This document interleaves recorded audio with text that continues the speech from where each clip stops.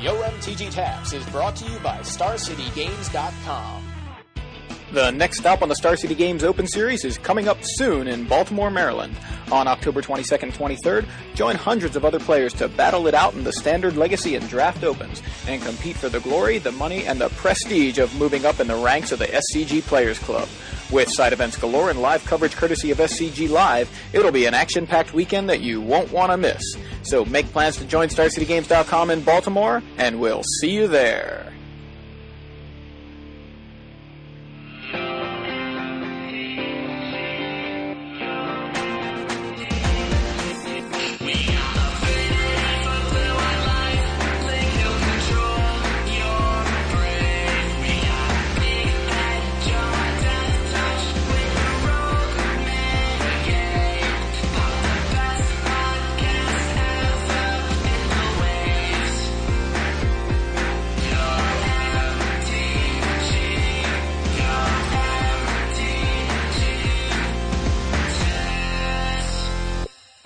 I gotta be the one to call.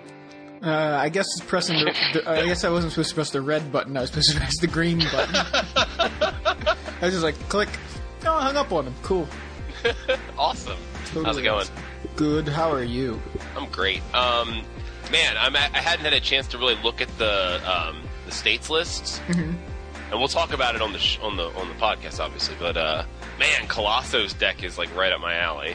I didn't see what he won with. Wasn't it Infect? Okay, that's what is it mono black Infect? Well, technically, but it also runs Tezzeret's Gambit, which is blue. You know what I mean? So technically it's blue-black, but it doesn't run any islands, or blue-producing mana. Right. So, I haven't looked at it yet, but Smitty from A-Team and 60 Cards has been pushing a mono-black Infect deck for weeks. yeah. And he was saying it was doing really well, and then he saw it like showing up in states and winning some states and stuff like that. I had just picked up my Crusaders over the weekend anyway, so I'm really happy about that. Oh, the Phyrexian Crusader? Yeah. So Awesome. It's really kick-ass to see a deck that's actually doing well. Yeah, I mean, finally, right? Like, I mean, I know there was the one Infect deck that Flores was running. Like, there were hints of Infect decks, but I feel like maybe this one's for real, or maybe it's just better right now because the metagame is kind of still young, I guess. You know what I mean? So, on that note, hey everybody, and welcome to another episode of Yo MTG Taps. I'm Joey Pasco. And I'm Big Head Joe. And this is episode 84, and I'm just including all that in the podcast. Why not? I'm just going to start the podcast. Well, I may have swore. I don't remember. You said ass. That's fine. Now I just said it. Ass allowed. If they're allowed to say it on Monday Night Raw, then we're allowed to say it on the podcast. Yeah, why not? Because they're PG now. You know what I mean? Like when they used to be the PG-13 or the TV-14 or whatever. Right. But they've gone to PG programming. So anything they can say on Monday Night Raw now, we can say on here. Okay, that's a nice boundary for us. Word. It's been a couple weeks since I've been on. You guys had an awesome show last week with Travis and Adam. Yep. That was really cool. Yeah, we have some awesome stuff to talk about. I think mostly we're going to talk about Standard today, and of course, there's a little bit. What's that? I said there's a lot of data to look at. So yeah. I don't know how we can talk about anything but Standard. I think you know what, honestly, because we haven't even talked. I'm talking to the viewers right now, the listeners. I guess Medina calls them viewers, right? Yes. He does. We haven't even talked amongst ourselves about what we're going to talk about today. Yeah. So here's what I had. Yeah. We're going to talk mostly Standard, maybe a little bit of Legacy, maybe a little bit of Modern. Probably a little bit of Sealed since you just played in the PTQ this past weekend. And you know what? I just figured we'd start with that. Sure, yeah, absolutely. Because I haven't heard anything that happened. Last I heard was you won round one and it was maybe a struggle. You tweeted it. You were like, if all my rounds are going to be that hard fought, this is going to be a long day. And that was the last I heard about you. Yeah, well, my phone had died. Okay, that's what I assumed. I told you my phone was probably going to die. I tried plugging it in throughout the day when I could, but then by the time I was dead in the tournament, I didn't feel like tweeting. So fair enough. So let me just kind of briefly go over the whole weekend. Actually, yeah, definitely. You had a magic weekend that I did not have. Well, it was almost the magic almost fizzled. I was supposed to go down to Richmond, and we're in Baltimore. We're about a 3.5-hour drive from there. I was supposed to go down with Mark Frias, 2009 Maryland State champion Lloyd Frias' brother, up until Friday night. So I had thought that we were good to go, right? Mm-hmm. Travis goes to a different F&M from mine on Friday and comes back at like 2 a.m.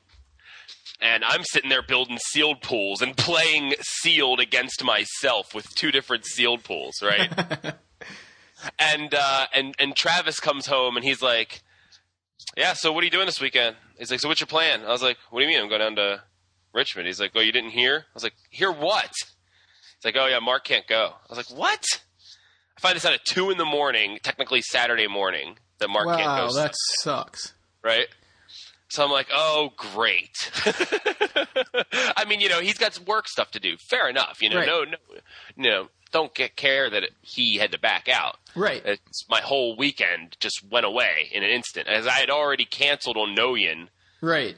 To go to States. Like, if I had known that, like, I guess I couldn't have gone to the Russian Festival Sunday anyway. But anyway, I had already canceled to go to the Russian Festival Saturday with my girlfriend, right? Mm-hmm. And, so we wind up going, and we're down there, and it's like, 5 p.m. on Saturday. We're hanging out listening to some balalaika music, right? Mm-hmm. And I'm like, yeah, it sucks. Like, my friend backed out and blah, blah, and I don't, I was like, I don't know. I don't feel like getting – I was like, I looked at bus tickets, but they just seem too expensive, and I don't really feel like paying that much money on a bus ticket. And she's like, just do it. Just go. I was like, what? She's like, you want to go, just go, right? I was like, she's like, just do it. What makes you happy, just go. I was like, that's awesome. It's like my girlfriend just talked me into going to a PTQ. Okay. Like, I just had to go at that point, because right. that situation may never come up again in my entire life.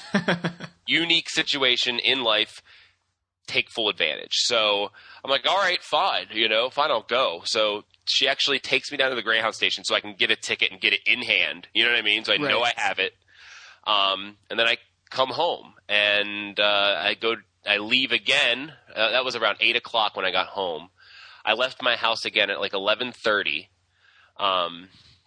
Took the bus down to the Greyhound station and took the Greyhound to Richmond. I got the bus left at 1 a.m. I got to Richmond at 4:10. I bummed around the Greyhound station for about 2 hours. At one point, I slept against a wall. I did that twice over the weekend.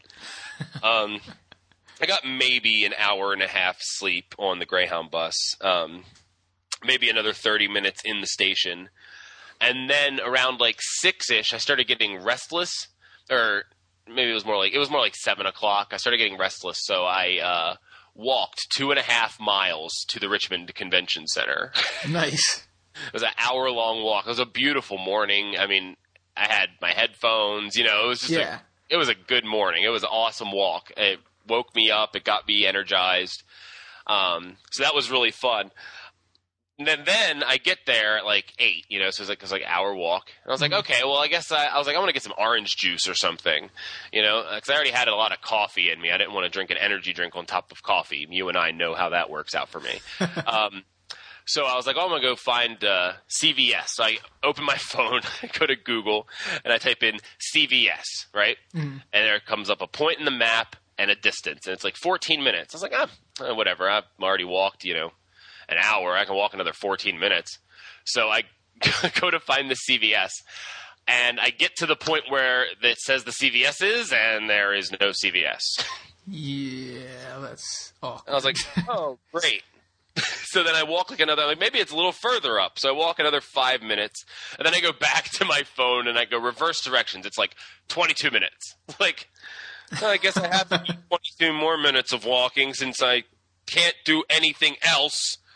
And so I had to walk all the way back to the convention center and just go to one of the little stores that I knew was half block away, but I wanted a CVS for some reason. My mind was dead set on CVS. So, Is... so after an hour or two straight of walking, I get in there, I sign up for the tournament, and we get our pools. First thing I do is I raise my hand and I'm like, hey, Jared, because Jared Silva was running the event. Right. Like, hey, Jared, do you mind if I listen to I know we can't listen to headphones during the match. Do you mind if I listen to my headphones while I'm registering and building my pool so I don't have to listen to people go, this bro open dubs brimstone volley, bro?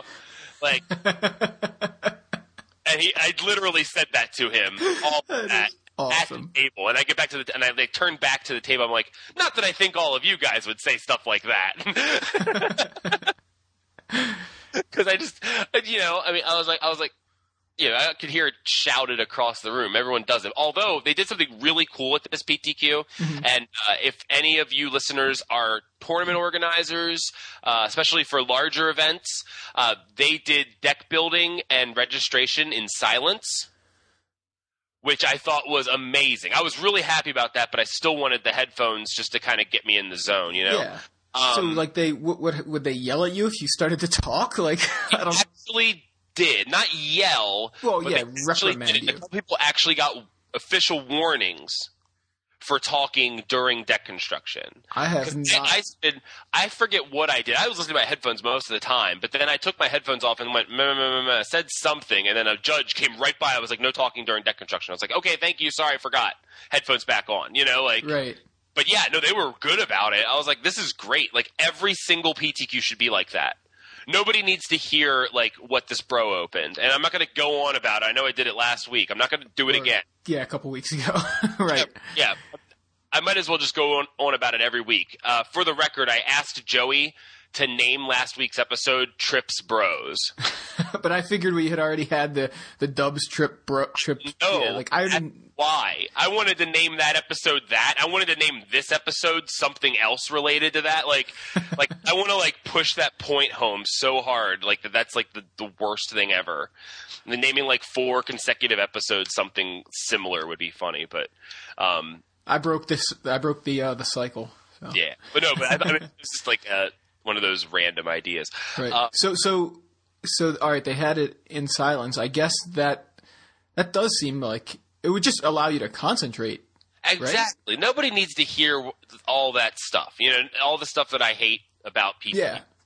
No one needs to hear that. It sounds like school, though. It's really the last time I remember being in a situation like that was in school or something during a test, right? Shh. Yeah, everybody's quiet. Yeah. Everyone says shh, which makes it real quiet instantly. Yeah.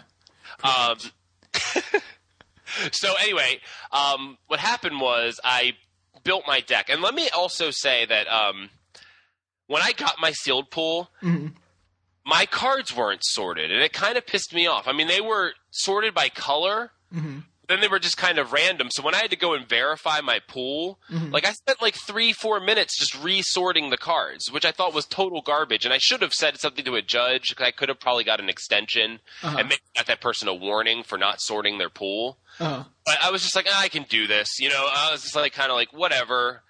I don't feel like dealing with it. So I just built my pool. But next time, if that happens, I'm calling a judge immediately, because it wound up being a pain, and it wound up being the difference, I think, between building my deck correctly and building it incorrectly. Let me just confirm. The way they're listed on the checklist is just alphabetical order by color, right? Right. Okay, they're not split into commons, uncommons, rares. They're just straight up alphabetical order, just alphabetical by color. That's what I thought. Okay. Yeah, I mean, I know this is sort of unrelated. Yeah. But I ordered a common uncommon set off of eBay, and I got it, and it was the same thing. Just like you're saying, it was here's a bunch of they're sorted by color, and they're with the play sets. You know what I mean? It was 4 of everything, but they were not in alphabetical order. And I'm like, how did this person verify that they had every card here? You know what I mean? What? How did they?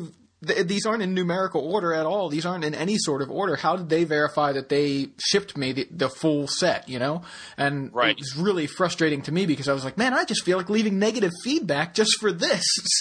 So, I know what you mean is what I was getting at, and I had that recent experience with Innistrad. I had to sit there and sort them all out again, because it just doesn't make sense to me. I always sort my cards And that's how my cards are stored.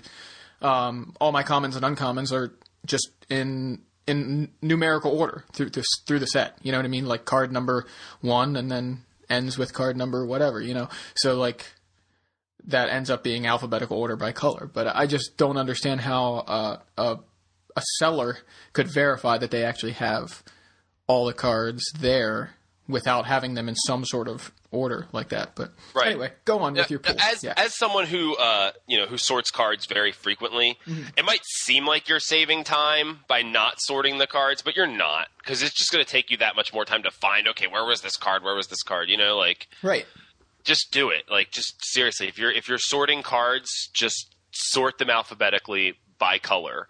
Like, it just makes so much more sense, and it'll save you so much time. Yeah, now, I sometimes do that, like, even at, like, the pre-release, when we don't have to register a deck. It's just, here's the packs. Like, I still sort things pretty much that way, you know? Like, just so that I know that I have, if I have, like, 2 or 3 of a card, they're not separated, because if I put them in alphabetical order, then I'm gonna end up with them together. I'm gonna notice, oh yeah, here's this crappy card that I probably won't play that I have 2 of. You know what I mean? Like, at least they're together. So, like, I even do it when I don't need to register things. But yeah, well, I mean, me being anal. It's habitual at this point. Yeah, you know, and that's why I didn't say anything to a judge, because I was like, well, I sort cards all the damn time. I don't care, you know, like, and just did it. But it cost me minutes, right? Which wound up being vital. So anyway, So I wound up building a deck, and I built black, green with a splash of white, right? Okay. And the reason why this deck was built incorrectly is because it had, like, a couple 1-drop creatures. By incorrectly, do you mean it doesn't have blue in it? Is that what you were... Shut it. Go ahead. No, but... Well, I know you kept saying how much you always build blue X decks, so I'm surprised. Sure. Well, that. I actually spent, a couple sealed pools, like, practicing building outside of my comfort zone. Awesome. So I had some backup plans. Right. Okay. I kind of know which cards to play in whatever colors, except for red. And the answer is don't play any of them unless you have, like, a Geist Flame or a Brimstone Volley. Right. And splash for that 1 or 2 cards. Devil's Play or something like that. Don't even splash for that. Well, splashing for it's a little... Well, you can't flash it back. Anyway, go ahead. I want to hear about your... That's what I'm saying. So, and I actually think I did have a Devil's Play in my pool and did not splash for it. So the problem was that I had, like, a bunch of 1-drops. I'm almost certain I had 0 2 and 3 drops in my original build of the deck. Okay? Wow. Which sounds bad. Yeah. I had some removal spells at the 2-drop slot, and I had Midnight Haunting at the 3-drop spot.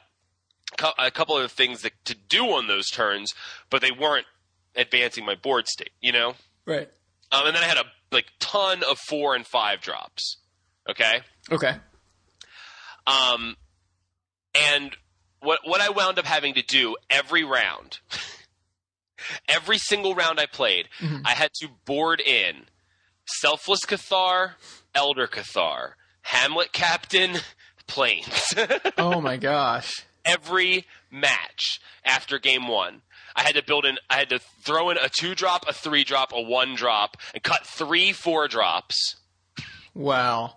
Right? How did you... Go ahead. I'm sorry. Go ahead. And then cut a forest for a plains every match. So I was at a distinct disadvantage. If I had those extra couple minutes, I would have realized this, because I realized it a couple minutes after I turned in my deck list. Oh, wow. Yeah.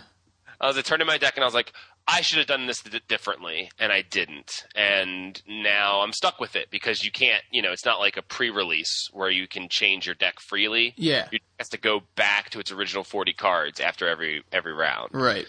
So, so I still managed to go 2 and 2, which makes me feel good. Like, I know, I totally scrubbed out of the tournament. I did well in the tournament, but I feel like I learned a lot on Sunday. Like, I don't feel like I was screwed by anything that people pulled or whatever, although every time someone pulls Geist Ironed Monk, you're a little screwed. But I feel like I learned a lot about like deck building. Kind of got myself because that's the first PTQ of the season that I've done. You know, so kind of got back into the swing of how that feels. Right. You know, and you got some Planeswalker points. I got some Planeswalker points, which is always fun. Got 2 wins. Yeah. Like my game 1s were auto losses, and I knew this going into every round. I was like, well, I do not win game 1, so I have to win off of games 2 and 3. And I work well with my back against the wall. I've always said that. I always say that if I start a tournament 0-1, it's like one of my favorite ways to start a day because then I'm focused and I'm really working for it. You know, because you can't. There's no looking back. You know, there's like if you start off 0-1, you just got to win, and like nothing but winning is acceptable at that point. You know, like when you're sitting there at like 3-0, you're like, well, if I drop a match, you know, like no big deal. I'm still 3-1. I got a good chance. Like you kind of put that little, you know, mental thing in your head, just that little bit of ease. Well, it's funny. It's funny you mentioned that really quick because I was thinking the same thing when you said you were going into every round thinking I auto lose game 1. You know what I mean? Like you put that mental thing in your head too. You know, even if it was. Well, no. See, it wasn't necessarily okay. This is what the actual thought was. Okay, the actual thought was, I can luck sack a game 1. Like if I can win game 1 in a match, then I have the match no problem. You know, so that was the real like shortcut that I was going into each round with. Okay, cool. Was if I win game 1 this round, I'm in. You know what I mean? Like, but I knew game 1 was going to be pretty hard. You know, and but at least I knew that. You know, at least I like could look at that. Like, okay, my game 1s are going to probably suck. I mean, I got pretty close on a couple of them, and actually had a really fun game 1 with Brian Braun Dwin. Oh yeah. In round 2. He was in Nashville. We saw him. I think he was playing. I can't remember what format, whether it was standard or legacy, but anyway, we covered him on SCG Live. I know his name from somewhere. I'm not going to say the guy slow plays, but man, he takes a lot of time to make some. He thinks very hard about all of his decisions. Like our game 1 took 35 minutes. Wow. Yeah. You know, and game 2 was just a disaster in that round.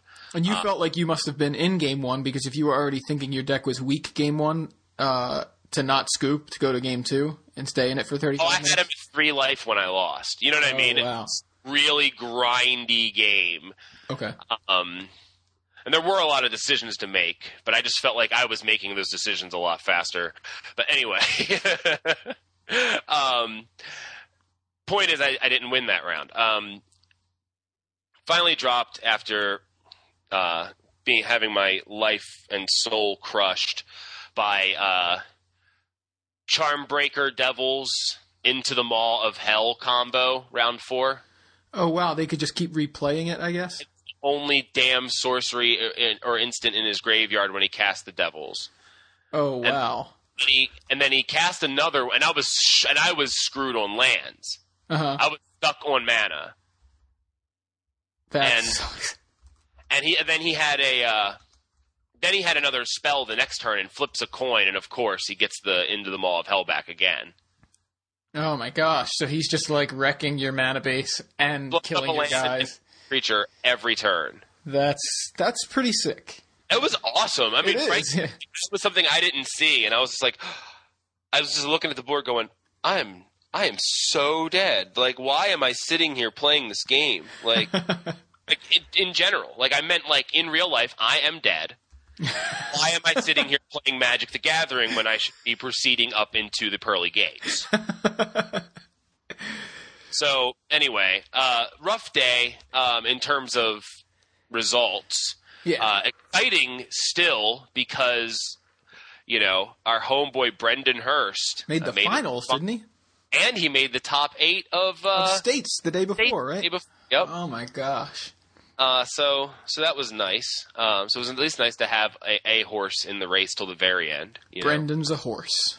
Brendan is officially a horse. Yeah, no, that's awesome. Like, it's really good to hear Brendan doing so well because I know he's such a good player, and like I know he at Nationals he started off day one like I don't know if he was X and O or X and 1 or something like that. He had a very good record at the end of day one and was actually featured on the mothership on the coverage for U.S. Nationals. So it's cool to see him putting up like consistent results, and just by coincidence, he is featured on the upcoming episode of Brewport Avenue podcast, which if you guys didn't listen last week or weren't aware of it, our friends have created a podcast, Brewport Avenue, which I put it up yesterday on I Want My MTG, so that's up. Well, not yesterday to you guys, but Tuesday, because it's Wednesday. So yeah.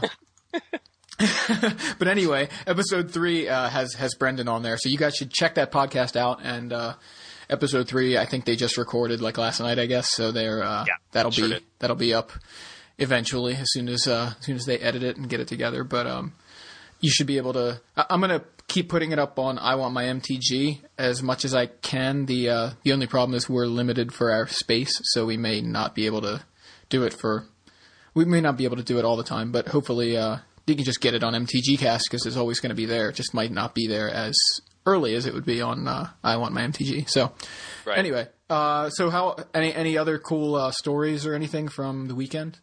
Well, I also just wanted to mention briefly that Brendan hasn't had a chance to come over and play test with us lately, so he's been testing, and I wish I could remember the guy's last name, and I'm sorry if he's listening, but Ian Shore and James something. I can't remember the guy's name, but anyway, he's been play testing with those guys and has been kind of grinding events with them. So we all rode back to Rockville together on Sunday night, and cool guys, and it was cool hanging out with them and picking their brains about the format and stuff. So yeah, I know Eric Klug was there too, right? I know he was. He mentioned that he was going there. There's a lot of players there. Was Drew Levin there? I feel like I heard Drew was there. Jerry was there. Jeff Foster was there. Colosso got DQ'd, which made me happy. Which is crazy since he just won states the day before. What happened? Why did he get DQ'd? Don't know. Don't care. Kind of made me happy. I mean, I'm glad he won states though with this cool deck. I mean, I'm not going to deny how cool his deck is. Right. But I don't think that it's a secret. I'm not the biggest fan of his. But yeah, lots of cool people were there, and a couple of them did well. Brian Braun Dwin made the top 8 also. That's the only other person I know made top 8, besides Brendan, obviously. But he lost in a final that was a little brutal. If you saw the picture, I think Star City put a picture up on Facebook. Is that what you're talking about? Yeah, I'm trying to find it right now. It's like of the winner, and I was like, oh, I think this is the guy that beat Brendan. So I guess it was. 1 second, I want to make a funny joke about it. Okay. It's just go to facebook.com/StarCityGames, and right now it's the first picture in their thing. Done it. So the tournament, Brendan was in the final, but he actually lost in the final to Brian Schneider, who totally got past a Bloodline Keeper, a Mayor of Averbrook, a Splinter Fright, a Gustav Shepherd, and a Lumber Knot that some other bro opened and had to pass. Guy opened all the good cards and got past all the bad cards, So Brian Schneider opened all the bad cards, got past all the good cards, and that's how he won, Yeah, obviously. Because this bro got past all these sick pools, bro, and the guy who passed them to him didn't get to play with them, so. Well, didn't the guy who passed them to him have the opportunity to pick them since it wasn't the top 8 draft? Oh, damn it. Cool story, bro. Well, it was a funny joke, but yeah, you're right. It was draft. I forgot. I guess I would need to make the top 8 of one of these things to remember. So, anyway, I guess if you want to move on to Standard. Yeah. I know, gosh, I'm so bored of Standard. It's so stale right now. I mean, it's not really. There does seem to be a new boogeyman. Oh, yeah. And I know you guys talked about it a little bit last week, but the Wolf Run Good deck, as I like to call it, although I've been misattributed, or it has been misattributed to others. Oh. But yeah, the Wolf Run ramp decks basically seem to be the new Valakut as, I mean, it really is, people are comparing it to Valakut, and it really is, kind of just, I don't even know what to call it. It's like, can I tell you what to call it? Yes, it seems like a doppelganger of Valakut. It's just ramp. Yeah. Ramp deck. And it ramps. Valakut was a ramp deck that finished with Valakut. Wolf Run Ramp is a ramp deck that finishes with Inkmoth Nexus and Kessig Wolf Run. Kessig Wolf Run. Right. It's still just a ramp deck. That's what it is. It's ramp. It's an archetype that has existed for years. Just the last one before this one was Valakut. It's not the next Valakut because it doesn't kill you with the land dealing damage. It kills you with the land that becomes a creature. But it's a ramp deck. Right. I mean, that's just basically what it is. There's going to be a ramp deck in every format, or in every standard iteration. Yeah, you know? I think the thing that makes this so similar to Valakut, and so obviously similar to the two things really, as opposed to other ramp decks. Is one, it done got thread in it. One is the one is Primeval Titan, which of course was just the centerpiece of Valakut, even though I guess you could say Valakut was the centerpiece of Valakut, but Valakut didn't do anything until Primeval Titan showed up. You know what I mean? Valakut decks were not performing. People were trying to build around Valakut, I remember that, but nobody was really... It was not a Tier 1 deck, anywhere near a Tier 1 deck before Primeval Titan showed up, so there's that similarity, because it's the Titan that grabs those lands. And two, most ramp decks were winning with spells that cost a lot. You know, like Tooth and Nail. You know, ramp into Tooth and Nail. Cloud Post, ramp into Eldrazi. You know what I mean? You ramp into some kind of huge spell, and that's what wins you the game. With Valakut and Wolf Run, you don't actually need to ramp into a lot of mana. You actually want the lands as win conditions, not even to necessarily produce mana, although that is obviously a function, you know, or at least another aspect of the deck. Right, but to me the difference is, like, with Valakut, to win, you have to tap 0 manas. But, like, you know, for Valakut to work. Mm-hmm. For Wolf Run to work, you need to basically tap out. Yeah, I think though the with that sort of I guess making a concession to that part of the strategy still gives you, or it actually gives you access to kind of a more versatile plan. Because Valakut, a lot of times, it was like win with Valakut or a Titan, which usually just means win with Valakut. You know what I mean? If you were attacking with Primeval Titan, you probably were still winning with Valakut because it was just grabbing mountains or Valakut, you know? Right. And it also happened to be doing 6 damage to you or a creature you chump blocked with or whatever. But in this deck, it's got other angles of attack which make it pretty dangerous. It's got Thrun in a lot of the sideboards, and I've heard people playing Dungrove Elder instead of Thrun, or in addition to Thrun, as basically because people are evolving, trying to use Phantasmal Image to fight Thrun and Geist of Saint Traft. And so now they're like, okay, well, I'll put another hexproof dude out here, and he's not a legend, so Phantasmal Image doesn't hurt him. So like that, it's got Garruk, I think, is a huge part of the deck, because it can just sit there with Garruk and play and just win off of that without a Titan, without the Inkmoth, without the right. Kessig Wolf Run. But the Kessig Wolf Run makes every creature so dangerous. And that's, I think Kessig Wolf Run is really the core of the deck. Obviously, it's the namesake of the deck. But being able to make every piddly Viridian Emissary into a potentially lethal attacker just because of the pump and the trample is huge. Like, it's just got so many aspects of the deck you need to fight, and it's like you can decide to sit there and hold your Doomblades for their Inkmoth Nexuses, But if they, and then you get Oblivion Ring, their Garrux, but then they get a Green Sun Zenith and get an Acidic Slime and blow up your Oblivion Ring and get their Garruk back, and it's like, hold on, can you activate your Inkmoth Nexus, please? I have this Doomblade I've been waiting to use, It's tough. It's got a lot of angles of attack, and I think, to me, it's scarier than Valakut. Because Valakut was a lot more one-dimensional. So... Yeah, I mean, I can see that. Still, I don't care how many times we see the deck. I'm not sold on it. I'm not sold on Ramp. Like, I don't know. Like, Ramp's good, but... Well, we'll adjust. Ramp, I mean, that's what I'm saying. Like, I think that Wolf Run is good right now. Uh-huh. Like, I don't think that it's going to be good for long. And if I'm wrong, I'm wrong. I don't care. Like, I'll go right on record and say this, and then I'll go right back on record and say, hey, I was wrong. Wolf Run's really good. Yeah. I mean, you said something similar last week.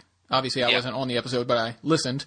And I think I could understand it more last week because the deck was totally rogue. Nobody was expecting to fight Valakut in Nashville when it won, when Brian Sondag won with it.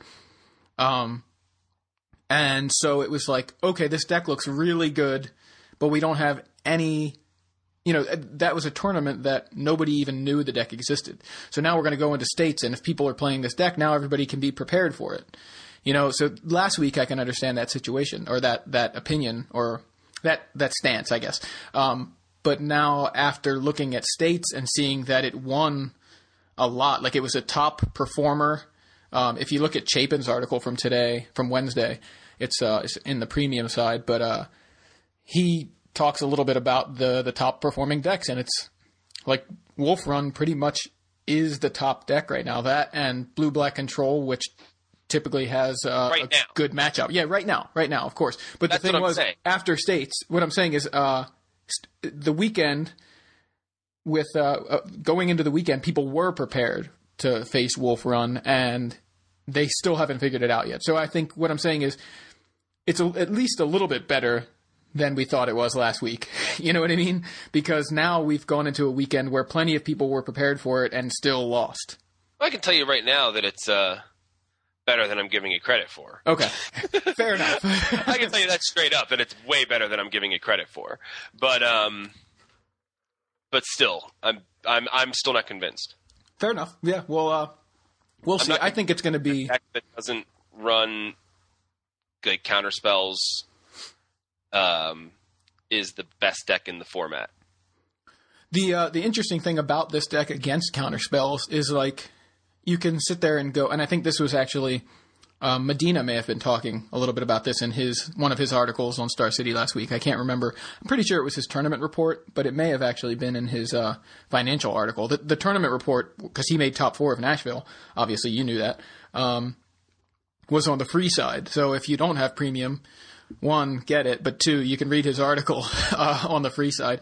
But about how many, like, you can't really think, all right, I'll just counter his Titans. Because you don't want a Titan to land, because it's just going to get the Inkmoth and the Kessig Wolf Run, right? So if you're like, all right, well, I'll let a Titan resolve and Doomblade it, well, then you not only let him get the Inkmoth and the Kessig Wolf Run, but you just wasted a Doomblade on a Titan.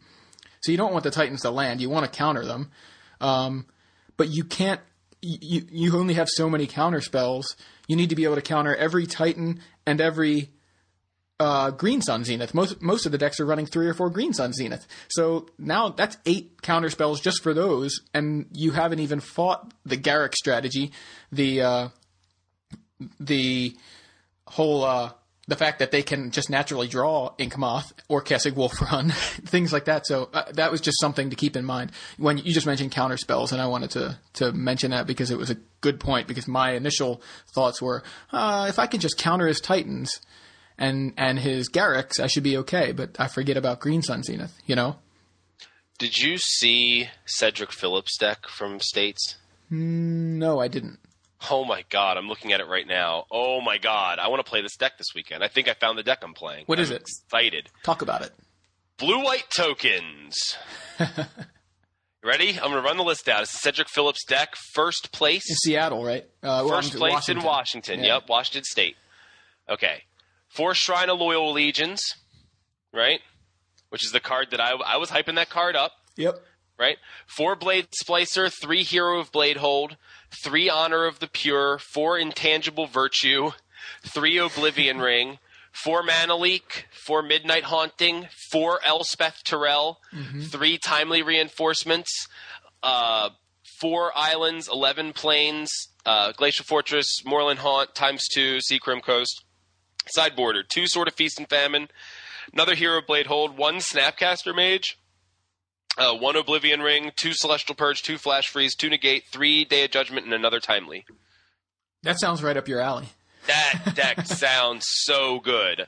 I think I'm testing this for Baltimore. I'm dead serious. I think I found awesome. it. So speaking of Baltimore, that's this weekend, Star City Open Series in Baltimore. We'll both be there. I'll be covering the matches, and you'll be playing in them. What are you playing? You're playing Standard Saturday, and then Sunday you're doing the draft opens? Both draft opens. Yep. Okay. I don't know if you mentioned this on the podcast, but what's your logic behind not doing Legacy and choosing the draft opens instead? Okay. Well, there's a lot of there's some logic to it. Okay, that's what I figured. That's why I was asking. I think I kind of know it, but I just figured in case people are wondering. Sure. We talk Legacy all the time. And, we do. Well, I haven't. I mean, honestly, I haven't been following Legacy that much. Mm-hmm. Not to a level where I'm really comfortable with the format right now. Mm-hmm. Although I know the format is kind of just the same format, but without mental misstep from a few months ago. That kind of makes a big difference, to be honest. But go ahead, yeah. But anyway, point is, I like Innistrad Limited, period. Like, I think it's the most fun to play. Mm-hmm. It's one of my favorite formats that we've been given in a while. So I kind of want to just do what I'm going to have the most fun doing on Sunday. Right. Plus, I feel the most confident right now of any format. I feel more confident with like Innistrad Limited. I'm a little less confident in Draft than I am in Sealed, but period, just Limited I'm more comfortable with right now. So I think that I want to play in the tournament that I have been doing the most practiced with. Right. Doing the most practice with, and the one that I have the best chance to win. Not to mention the fact that I have 2 chances to win on Sunday. Right. I get you. That's cool. Yeah, I mean, I think if I wasn't doing commentary, I might actually do something like that. It seems like I don't ever get to play in the events because if they're around here, I'm usually doing the commentary. Right. Like at DC, Baltimore again, right in our neighborhood. But honestly, like, and I've been way more in the mood to play in the events. Mm-hmm. So, like, in a way, I'm kind of glad I'm not on commentary anymore because I'm like, man, it would drive me nuts to have to sit on the other side. You know what I mean? Yeah. Like, with a tournament in my backyard, I just am dying to play. So, like, definitely understand that. Like, for me, this is the way I look at it. Like, or this is my comparison, and I may have made it on the podcast before, but it's like Sundays watching football. It's like I'm so excited. I love watching it all day, but I also sometimes while I'm watching feel the urge to go run and throw the ball around. But if I'm stuck inside watching football all day, I'm fine. That's fine. Like, I'm totally happy doing that. But I can't say I don't have the urge to go outside and play also. You know what I mean? So, dude, was that a crazy analogy or something? What? Dude, no. What the hell is this deck? Travis Wu, right? Mm-hmm. In the same tournament in Seattle, played Wolf Run Brown. What is it, like Tezzeret Wolf Run? 4 Sphere of the Suns, 2 Copper Mirror, 3 Mirror Battle Sphere, 4 Palladium Mirror, 4 Solemn Simulacrum, 3 Wormcoil Engine, 2 Birds of Paradise, 4 Primeval Titan, 4 Green Suns, 4 Rampant Growth, Forests, Mountains, 2 Buried Ruin, 2 Gross Quarter, 4 Glimmer Post, 4 Inkmoth Nexus, 2 Wolf Run, and 1 Rootbound Crag. Just one crag. That is very weird. 1 mountain and 1 crag for the red. just splashing for the Wolf Run and just basically a mono green artifact deck. Wow, that is one of the strangest decks I think I've ever really heard. How well did it do? I think it was in 6th place. Oh wow, so he did well. Obviously, top 8 states. That's nuts. Jeez. So I mean, we didn't really get to say it, but it seems like the pillars of the format right now are Wolf Run, Blue-Black Control, which also won Grand Prix Brisbane this past weekend. Jeremy Neiman wins his 2nd consecutive Australian Grand Prix. And he was playing Blue-Black Control. And there were several Wolf Runs in the top 8. I want to say there were 4. I don't have it right in front of me, but, plenty. And then Solar Flare, which obviously people were expecting that deck to dominate right out of the gate. Like as soon as we started seeing things like Unburial Rights, people are putting these decks together. And obviously week 1, Star City Indy had 2 mono red decks in the finals. And then week 2, which was Nashville, put several Solar Flare decks in the top 8. I want to say 4 again. But Sondag won that with Wolf Run. So Solar Flare has yet to win, and pretty much everybody's been saying what I feel like I've been saying, although I don't know if I've said it on the cast, because it's hard to remember where I've said things, whether it was on SCG Live, on the podcast, or just in conversation, I don't trust that mana base. And it's like a deck full of good cards, and it's the whole power versus consistency thing. It's very powerful, but it lacks in consistency. So when you hit that consistency... The blue-black or... No, the Solar Flare decks. Oh, the Solar Flare, which is Esper, right? Exactly. Very, very, very powerful things you can do when you're like Unburial Rights on a Sun Titan, get a Phantasmal Image, copying a Sun Titan, getting a Liliana, whatever. That's ridiculous. That's like, double Cruel Ultimatum or something, that's absolutely ridiculous how powerful that deck can be if given the opportunity and if it gets the right draws. And I think that's what people love about it. But it isn't performing very well, and people can exploit those weaknesses to some extent in that, they can basically count on the deck to be a little bit inconsistent and still just, be able to either win before the deck can dig its heels in or just kind of fight the right cards. Like, I was playing against Kenny, and I know he just picked up Solar Flare, so he hasn't had a lot of experience with the deck. So that's, partly part of it, I'm sure. But, I'm playing Blue-Black, just my own build of Blue-Black that I put together. But it's pretty much everybody's build of Blue-Black. I think you and I, were we having a conversation like that? I think we were. About, like, Blue-Black is kind of like, well, what's the deck list? Just guess. You're probably going to be right. Yes, Mana Leak, Snapcaster, Doomblade, all that cool stuff. But we just sat there, Think Twice, Forbidden Alchemy, that kind of stuff. So we just sat there playing Draw Go for a while, and I just waited for him to do something. But I've just built up a ridiculous hand the whole time, and as soon as he started doing something, I just started countering everything because I had all my counter spells. And then I just went, like, he tapped out for Unburial Rights. I was like, Mana Leak, Grave Titan, go. It was just, can't really do anything.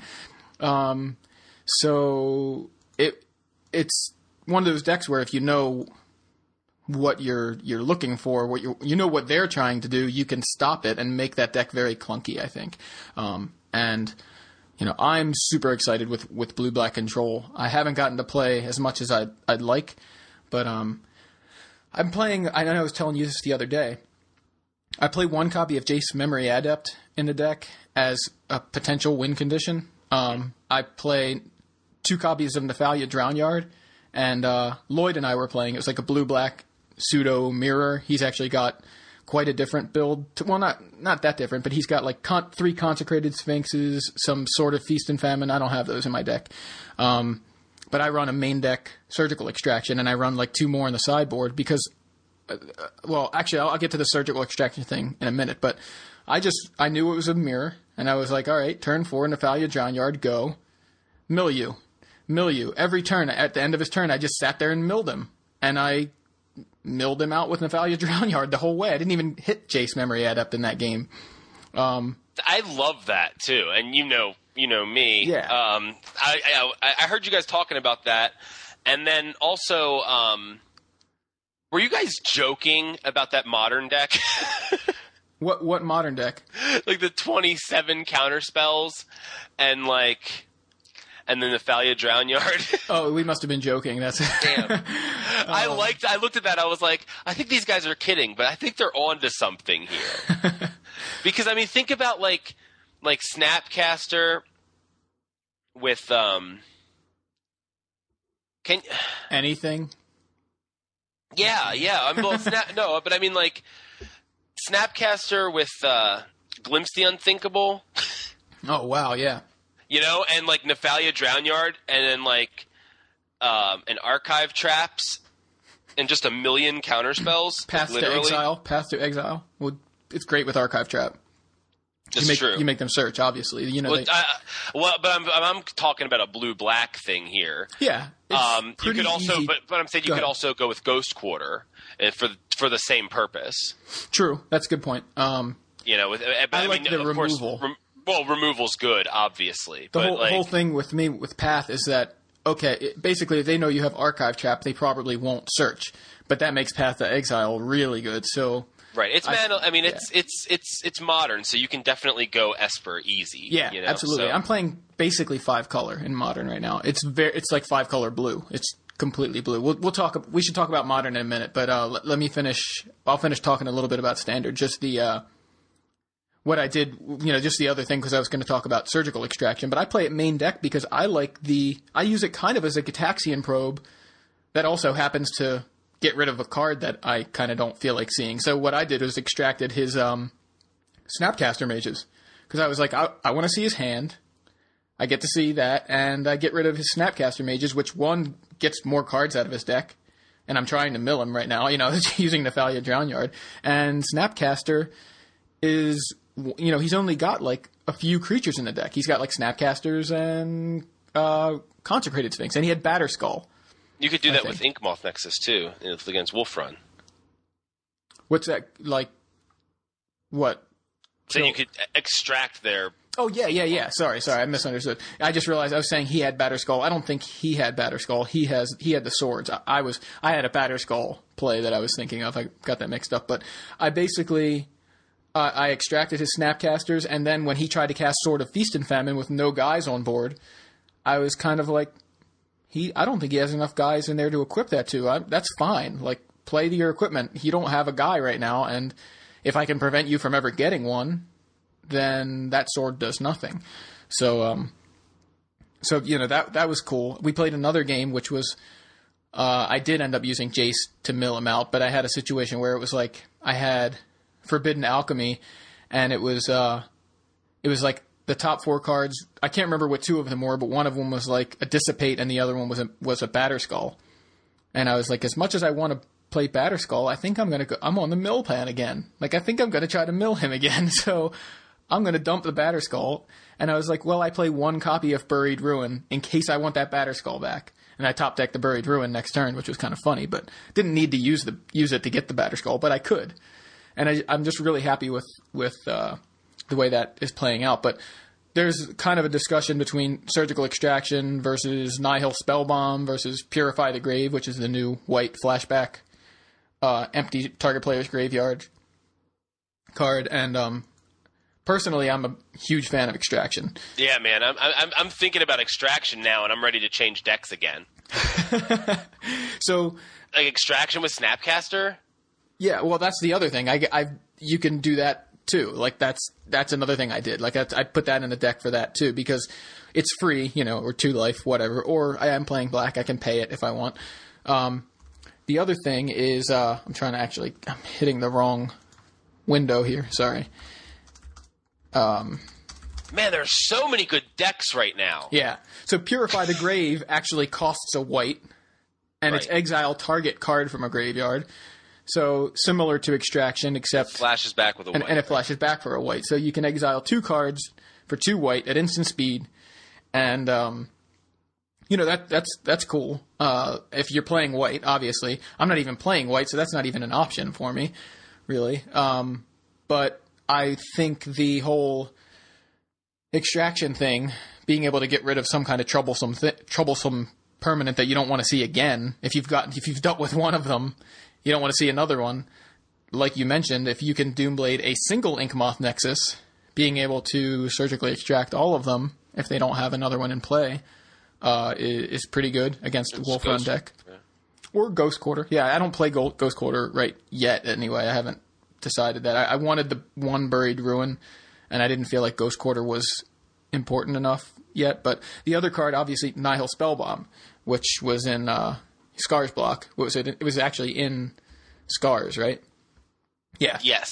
So Nihil Spellbomb empties the player's entire graveyard, and if you pay a black, you can draw a card, which is awesome, especially in something like Solar Flare. Medina and I were talking a little bit on Twitter about this, and being able to get it back every turn with a Sun Titan and keep emptying your opponent's graveyard against one of these graveyard decks, like a Solar Flare Mirror.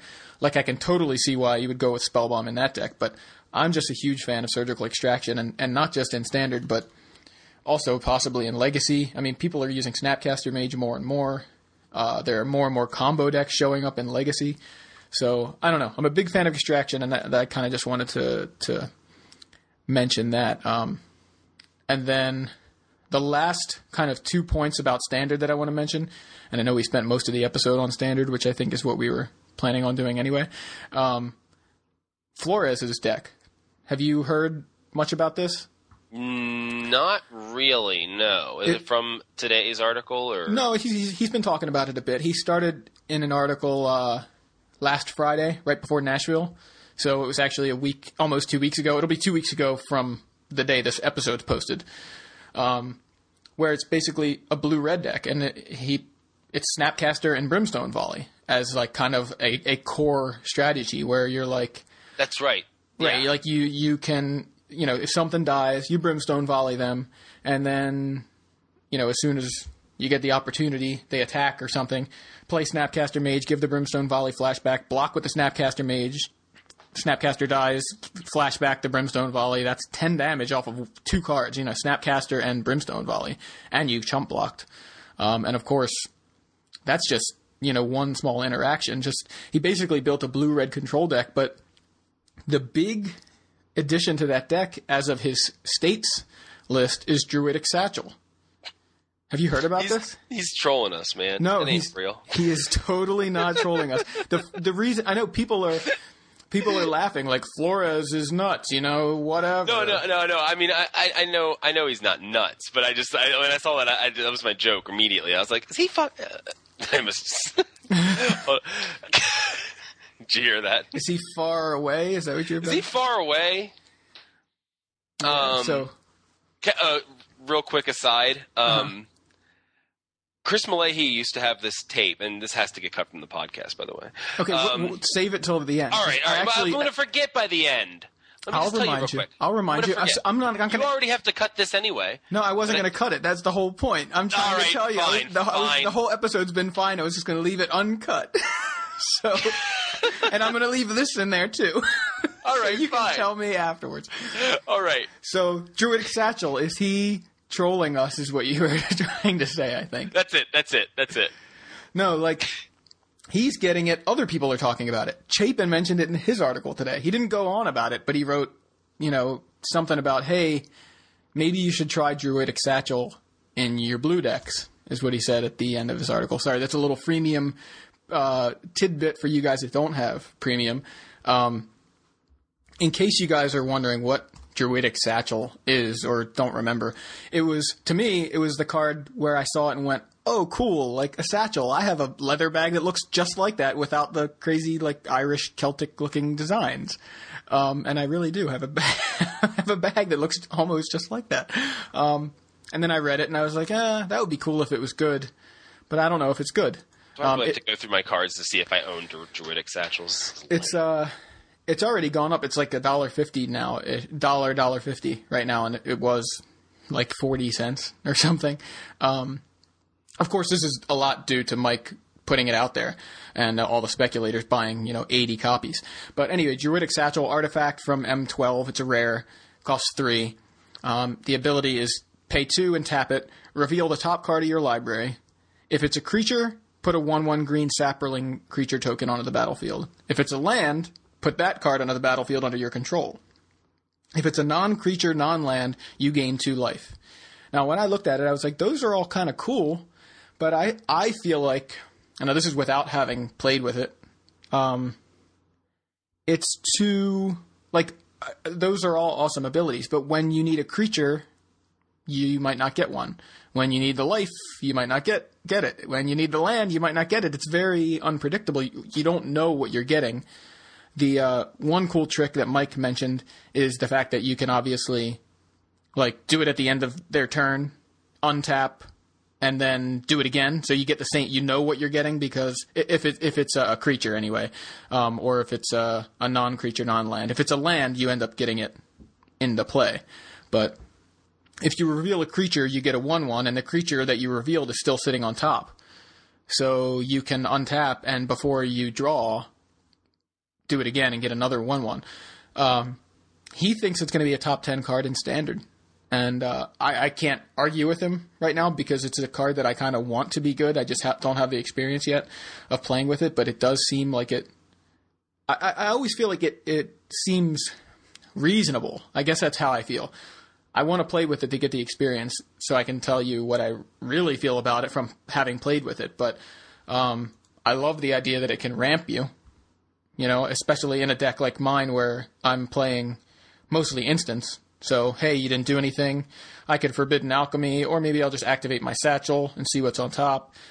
Another thing, you know, he mentioned, if you see in his deck, his blue-red deck, you see a creature, most likely it's Snapcaster Mage. So now he's like, I can know that I'm having a Snapcaster Mage coming up and plan around it, you know, that kind of thing. And also, he's like, if you reveal a creature in my deck, you're drawing a Snapcaster Mage. And who doesn't want to draw a Snapcaster Mage? You know, like, awesome. So that's your, you know, finance tip. Probably a little bit late at this point, but keep an eye out. I'm sure people are, you know, not on, like Joe, who obviously isn't really tuned into things, apparently. I'm just kidding. Hey, Joe. Hey, Joe. I got a satchel for you. Yeah? Yeah. Satchel of Destruction. Yeah, got a satchel for you. You can put it over your shoulder if you want. Does it have, like, bright green stuff coming out of the corners of it like this one does? I don't even know what that means. Okay, so... so that's Standard. We've already pretty much spent the entire episode, but quickly I just want to mention this about Legacy. Past in Flames. Obviously, this is a card that I think people are pretty excited about in Standard. I mean, in Innistrad already. But Caleb Durwood already one of the players taking advantage of that card, and he played a match at Nashville on camera with it. Now he lost the match, but boy, did watching that make me want to play Past in Flames. He was playing Storm. I don't even want to play Storm, but I was like, ooh, Past in Flames. And I think, you know, and hot tip from Quiet Speculation Insider, shh, don't tell anybody that I told you, is that they think Past in Flames is a big pickup right now. So yeah. So that's, you know, insider tip, and that's to get more of that kind of stuff. There's you can get it on Quiet Speculation. So we're not going to get too much into Legacy, and I know we said we're going to get a little bit into Modern. We did. We mentioned that 27 Counterspell and Snapcaster and Glimpse the Unthinkable Archive Trap Mill deck. We did. It counts. Yeah. Well, I was going to say, I think I said I was playing 4-color blue. Or 5-color blue. So there you go. Yeah. Well, basically, if you want to know what I'm playing in Modern, and I know we hinted at it a few weeks ago, AffinityForIslands.com, I posted the list and kind of a little write-up. It's already evolved from there. I've already decided to move back to the Grove of the Burn Willows, Punishing Fire combo, and Tarmogoyf in the deck because it needed more power. Mike Flores and I were goldfishing it in Nashville, and it felt like it needed more power. It needed something like Tarmogoyf. More power. Yeah, so... but I do have to tell you a combo in the deck that I mentioned it in the article as something I was going to try, and I've tried it, and I love it, is Familiar's Roost and Snapcaster Mage. It is super sick being able to... Super ethereal. Well, no, sick. That's what I said. So anyway, that is being able to counter a spell and get the Snapcaster back. And then I'll replay the Snapcaster, give the Familiar's Roost flashback, flash it back, return the Snapcaster again to my hand. So it is absolutely disgusting. Now I'm only playing 2 in the deck because obviously the earlier you draw it, if you don't have a guy, it's useless. But that deck is built on, besides the Tarmogoyfs, all flash creatures that comes into play abilities. So Snapcaster is probably the one you mainly want to do that with. But being able to reuse a Spell Stutter Sprite, it's like still had all these counter spells, like counter your spell, return the Spell Stutter Sprite, counter your spell again, like 3 counter spells out of 2 cards is kind of cool. Also, creatures there. But Vendilion Click, being able to reuse that, I just love that combo, and or I love the card in this deck, and that's kind of what I'm toying around with in Modern. Now, the Modern format is kind of unknown to some degree because of all the bannings. So who knows if this deck is going to be any good, but it's what I'm going with for the moment. And speaking of Modern, I forgot all about this. It's going to be featured as one of the formats at Worlds in San Francisco next month, and PTQs are coming in January. So we're going to have a whole Modern PTQ season. So it's not, who cares about Modern? It's probably start playing it. It is, but it's just like you care about it as much as Extended now. I'm just kidding. Well, maybe you do, but yeah. Me. I'm so excited about it, and I want to see more Modern tournaments, and so I think the format's a lot better now, like with all of those cards they banned. Mm-hmm. Yeah. I mean, I guess it's hard to tell. I mean, I don't know.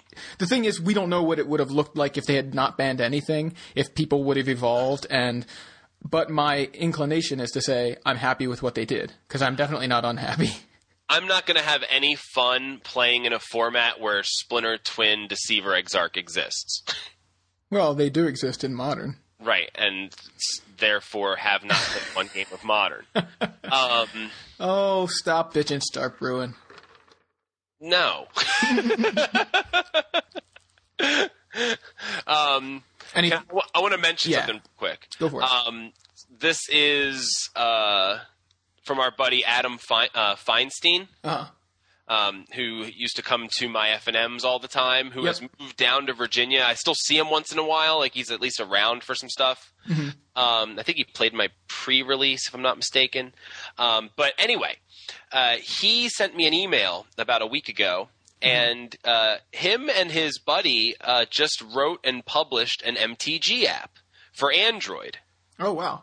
So this is an Android app. It's called MTG Familiar, and if I'm not mistaken, Star City's app isn't available for Android yet, is it? That's correct. So anyone who has Android who can't get Star City's app, this might be a good option for you, a good free option.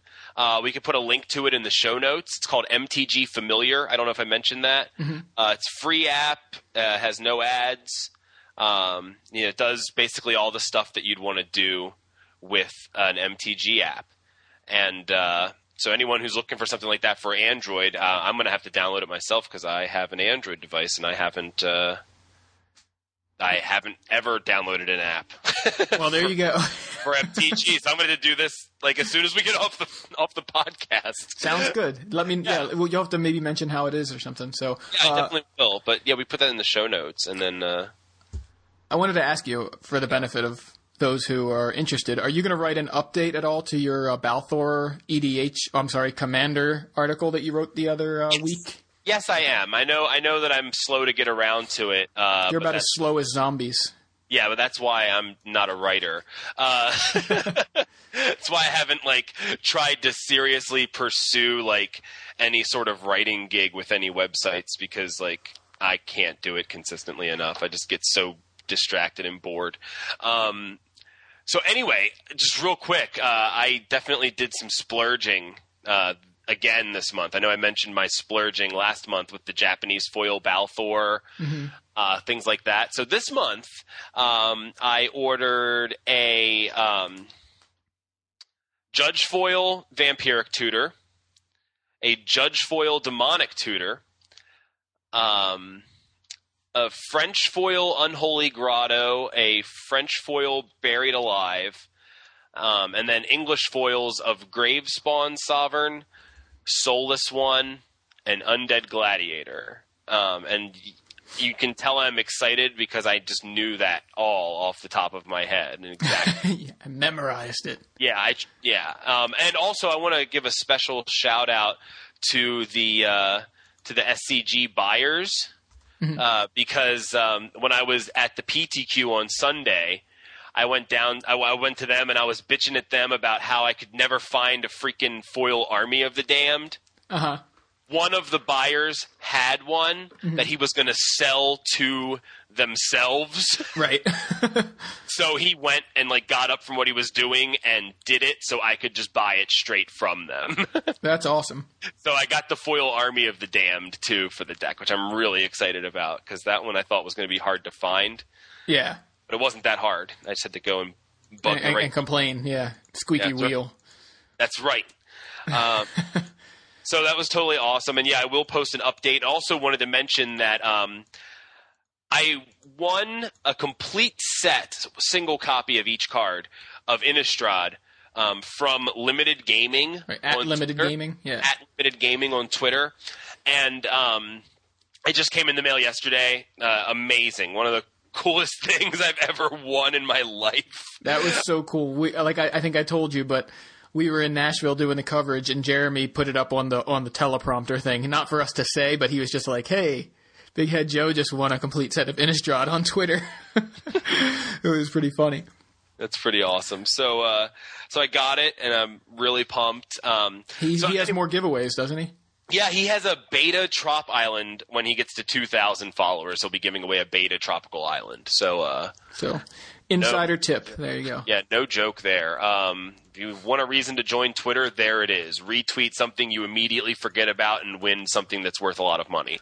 But anyway, with that happening, I was like, well, I wonder what I'll do for my, when I hit 2,000 followers, I do something cool. Because I don't think I've ever done a Twitter giveaway.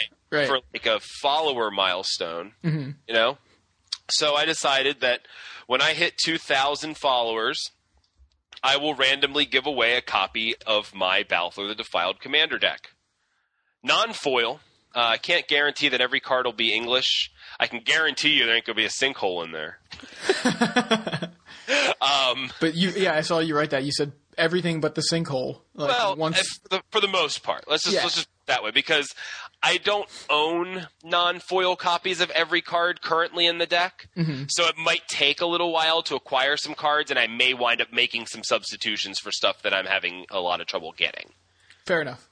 So there might be an Unholy Grotto, but there might not be a Volrath Stronghold. I don't know. You know what I mean? Because I don't need to get a foil Volrath Stronghold because it does not exist. Yeah. I might not be picking up a second copy of that card ever time soon. Right. Cool.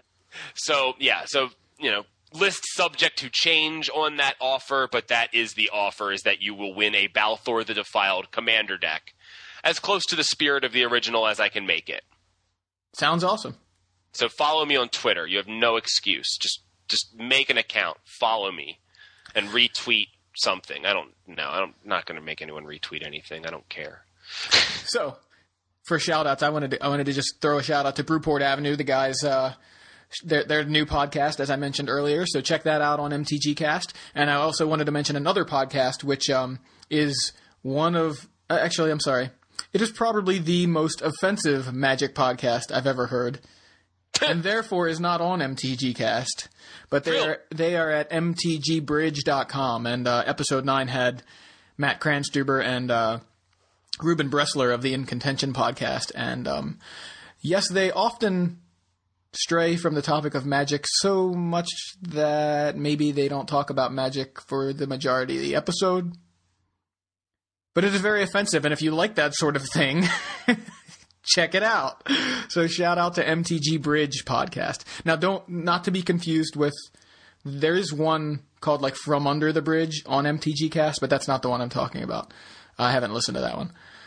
So the two new podcasts both showed up with the name Bridge at roughly the same time, with Bridge in the name. So kind of odd, but mtgbridge.com is the one I'm talking about. A bunch of guys from Ohio. Mark Sun is on that episode too. For those of you who follow Legacy superstar Mark Sun. Mark homeboy, you know that, right? What's that? Mark Sun is my homeboy. Well, he's my homeboy too. I mean, what are you trying to run the sick rub-ins? Is that what you're doing? Humble brags? I'm just saying Twitter hashtags, Occupy Wall Street. Sorry. What? No, because he's a big wrestling fan. Oh, okay, cool. Well, in that case, I don't really like him anymore. Sorry, Mark. All right, upcoming events. Just kidding. Upcoming events, obviously, as always, we want to mention these here at the end of the show. I'm trying to get the show out without editing it. It'll be the first ever unedited episode of Yo MTG Taps. This weekend, October 22nd, 23rd, Star City Games Open Series in Baltimore. You'll be there, I'll be there, we'll all be there, we'll all be square. I don't know, that just rhymes. October 22nd and 23rd, also this weekend, GP Amsterdam, Legacy. That'll be something to follow if you're a Legacy fan. But I have a feeling you may not be able to watch that one. So if you are not in Baltimore and not in Amsterdam, you can watch Legacy on SCG Live on Sunday. Also this weekend, GP Santiago, Limited. Also this weekend, nothing else. October 29th and 30th, that's next weekend. GP Hiroshima is standard, so we'll get to see another standard GP and some results of that. And this is obviously Japanese one, so maybe the Japanese have some interesting standard tech. And then that same weekend, Star City Games Open Series in Kansas City. October 29th and 30th is next weekend. That's what I'm talking about. I don't know if I said that. Following week, November 5th and 6th, Star City Games Open Series in Las Vegas. So that's what I get for trying to rush through things. I repeat myself and skip things. So, whatever. Are you still there? Yeah, I'm here. We are Yo MTG Taps. Stop bitching. I just wanted to ruin the end of the episode. Stop bitching, start brewing.